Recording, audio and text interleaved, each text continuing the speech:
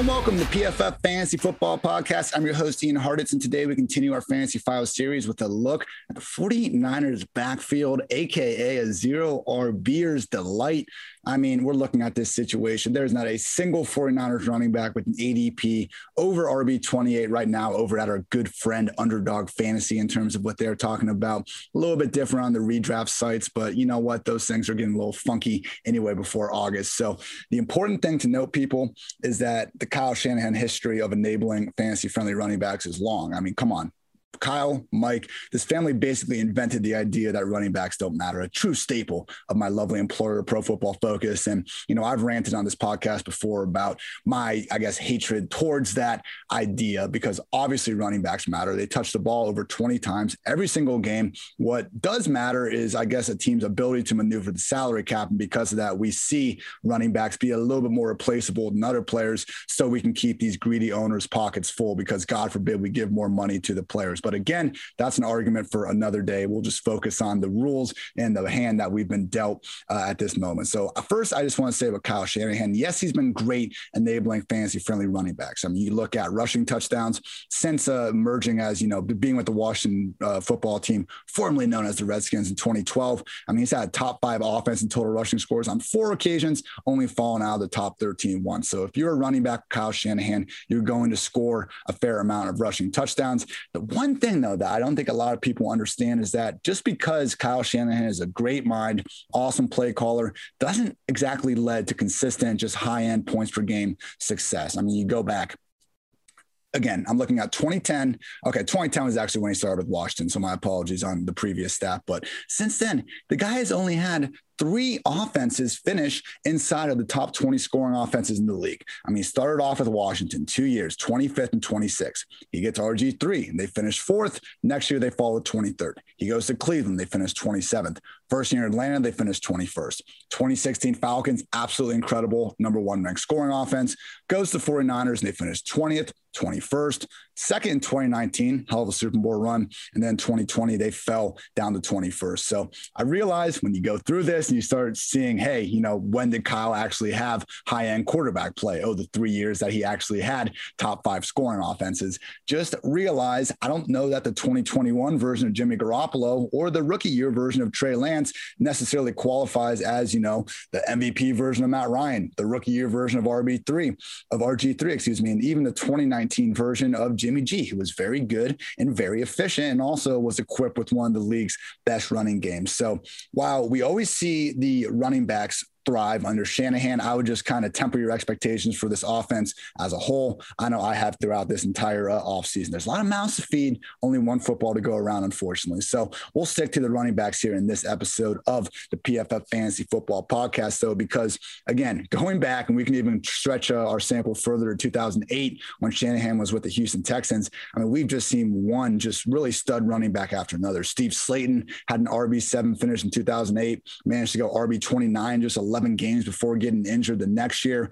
In the first 2 years at Washington, we had committees, but still had a Roy Helu RB24 finish in 2011. Alfred Morris ripped off RB7 and RB19 finishes in the last 2 years in Washington. Had more of a committee system in Cleveland before we had Devontae Freeman rip off RB1 and RB6 performances in 2015 and 2016. And then finally, Carlos Hyde had a nice RB8 season in 2017. Pretty hilarious year. I mean, Carlos Hyde, one of these guys where, he'll never be confused with anyone's idea of a good receiving back, but it was almost like that Leonard Fournette 2019 season. Like there was just nobody else to really give the ball to on a bad team. And because of that, Carlos freaking Hyde managed to catch 59 passes, averaged a hysterical 4 yards per target. I mean, he averaged only 3.9 yards per carry, but we almost had like one of the most rare instances ever where a running back is more efficient carrying the ball than catching the ball.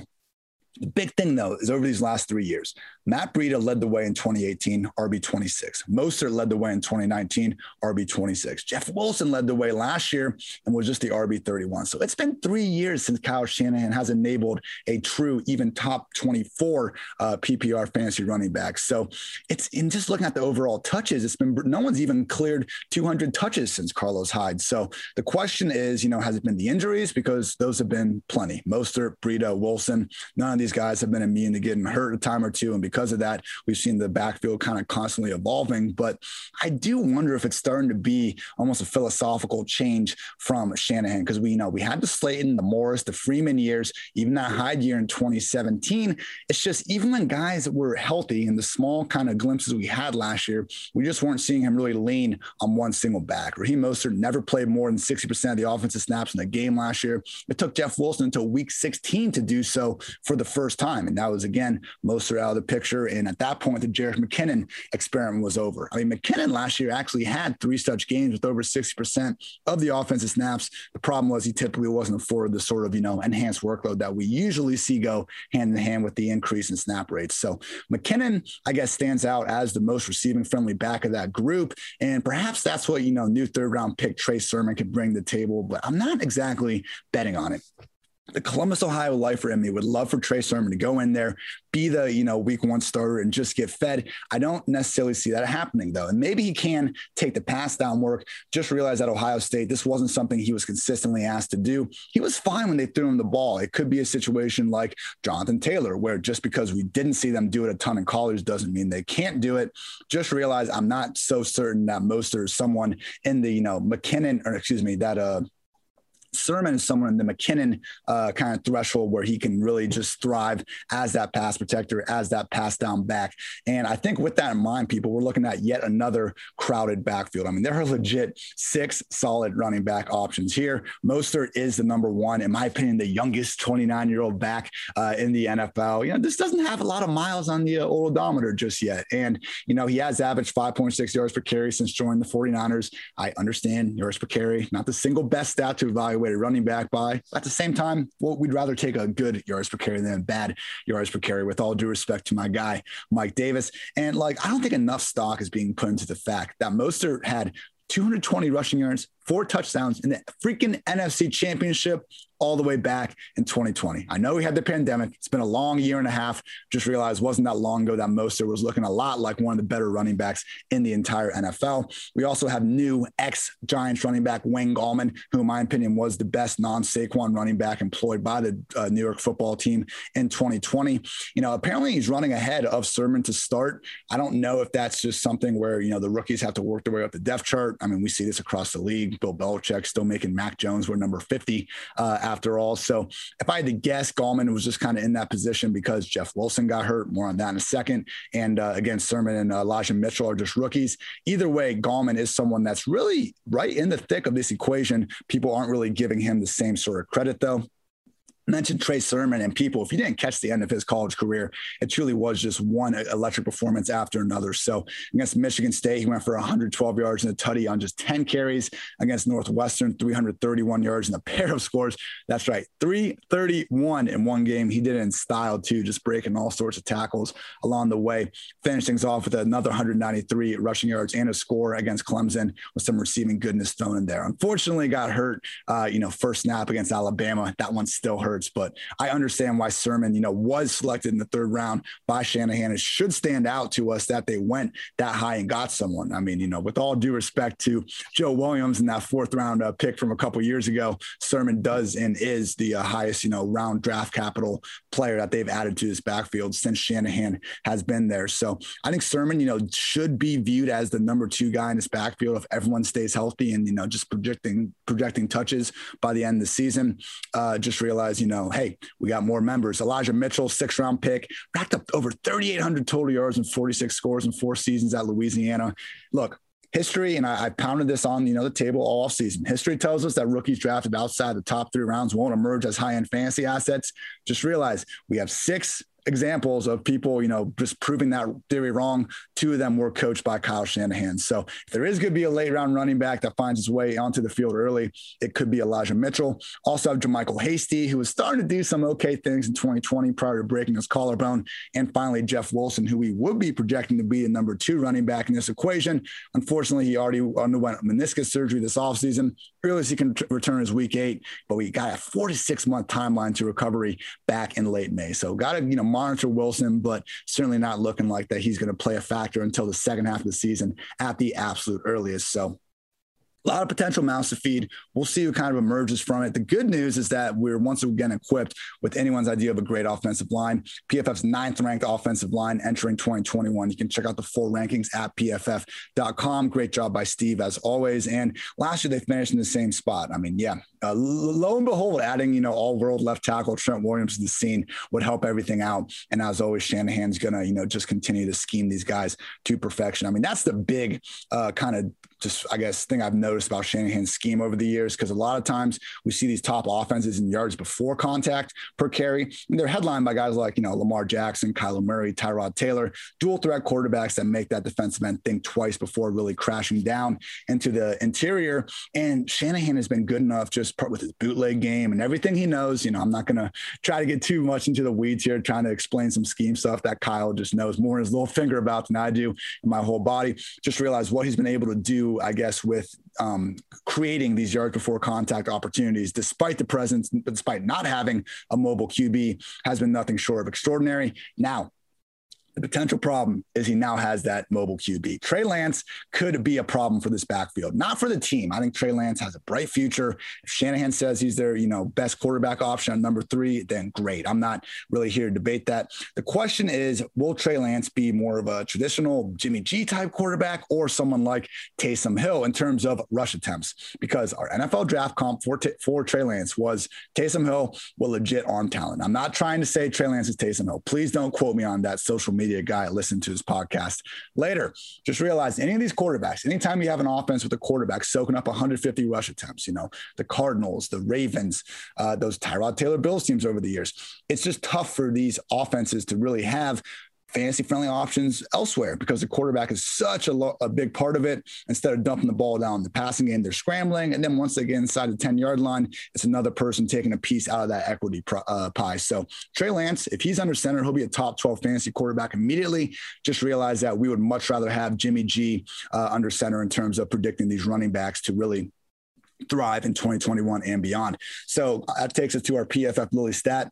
Guys, Raheem Mostert, and I have more shares to Raheem Mostert in best ball than any other player right now. Raheem Mostert joins Tyreek Hill as the only players to reach 23 miles per hour with the ball in their hands since 2016. He managed to accomplish that twice in the year 2020. Thank you to Next Gen Stats for that note. I mean, if you saw Mostert take that angle route to the house against the Cardinals in week 1 and then take not one, but 2 sweeps to the house against the Jets, unfortunately, one got called back on a pretty ticky-tack holding call. I mean, you saw it. This dude has burners. He is anyone's idea of fast. So takes me to the ranks. I have Raheem Mostert as my RB 27 ahead of guys like Josh Jacobs, Damian Harris, Melvin Gordon. I'm, still riding with David Montgomery, Myles Gaskin, Kareem Hunt, Chase Edmonds, just guys that I think have a better overall chance of getting that pass game equity or just kind of dominating their whole backfield like David Montgomery. So Mostert, he's going a little bit later in terms of ADP, RB 28, RB 29, an underdog, but it's almost still on its way down. I mean, he was someone that was starting to flirt with true RB2 territory before the draft, but everyone's freaking out about Sermon. Trey Sermon has a higher ADP than Raheem Mostert right now. I just cannot get behind it. I have Sermon down at RB 38 behind AJ Dillon, James Robinson, Kenyon Drake, Jamal Williams. I'm not out on the guy. I have him ahead of Nyheim Hines, David Johnson, the entire handcuff tier of Pollard, Latavius, and Madison.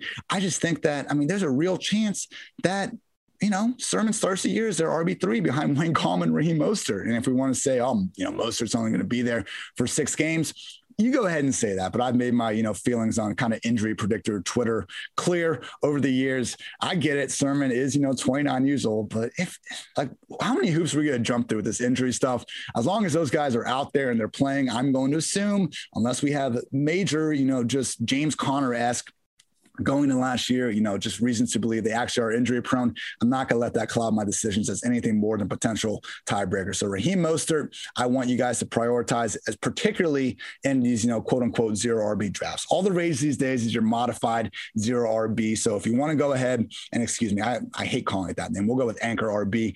I understand if you get, running backs in the top 2 rounds, take a baller wide receiver over Mostert at that point. If you do find yourself going wide receiver and tight end heavy early, Raheem Mostert, Trey Sermon, if he falls a little bit, great zero RB options where you're drafting them at their floor compared to their ceiling. Again, people, going back to Shanahan's history. I mean, the last 3 years, even though it hasn't been great, we've had his running backs finish as the RB26, RB26, and RB31. That's where they're going. That's fantastic. If they, do what they did last year, they'll meet that value. If they do what they did in the best case years, now we're looking at a potential league winner available for cheap in the late rounds. And I think that does apply to Wayne Gallman to a lesser extent, but he's just so far behind these guys. You can almost take him as your legit last round pick, maybe round 16, just to get ahead of it. And maybe not, get that RB31 finish, but he really does have an underrated chance, I think more so than people are giving him credit.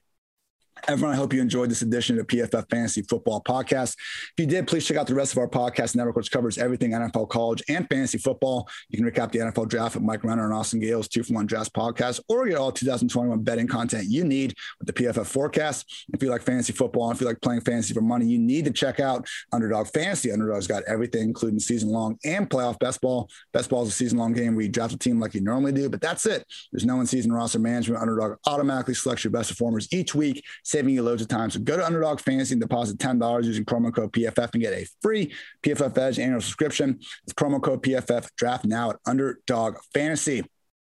Quick note, everyone. I've been calling all these podcast fantasy files, and some of you might not know why. One of my favorite things growing up, and I am 28 years young, so this would be like kind of mid-2000s, early 2000s, but these fantasy files commercials from back in the day, I think it was NFL Network was putting them on. Just one, one thing the haters will call fake after another. We had Chris Cooley sticking his one hand through some drywall to catch a pass. We had Jason Campbell, having two receivers downfield, throwing one ball in the air, hitting that ball with another one, both receivers catching the ball. Andre Johnson putting a ball in a jug machine and running and catching it 60 yards downfield. Lawrence Maroney dove through a freaking two-car windows and out the other side.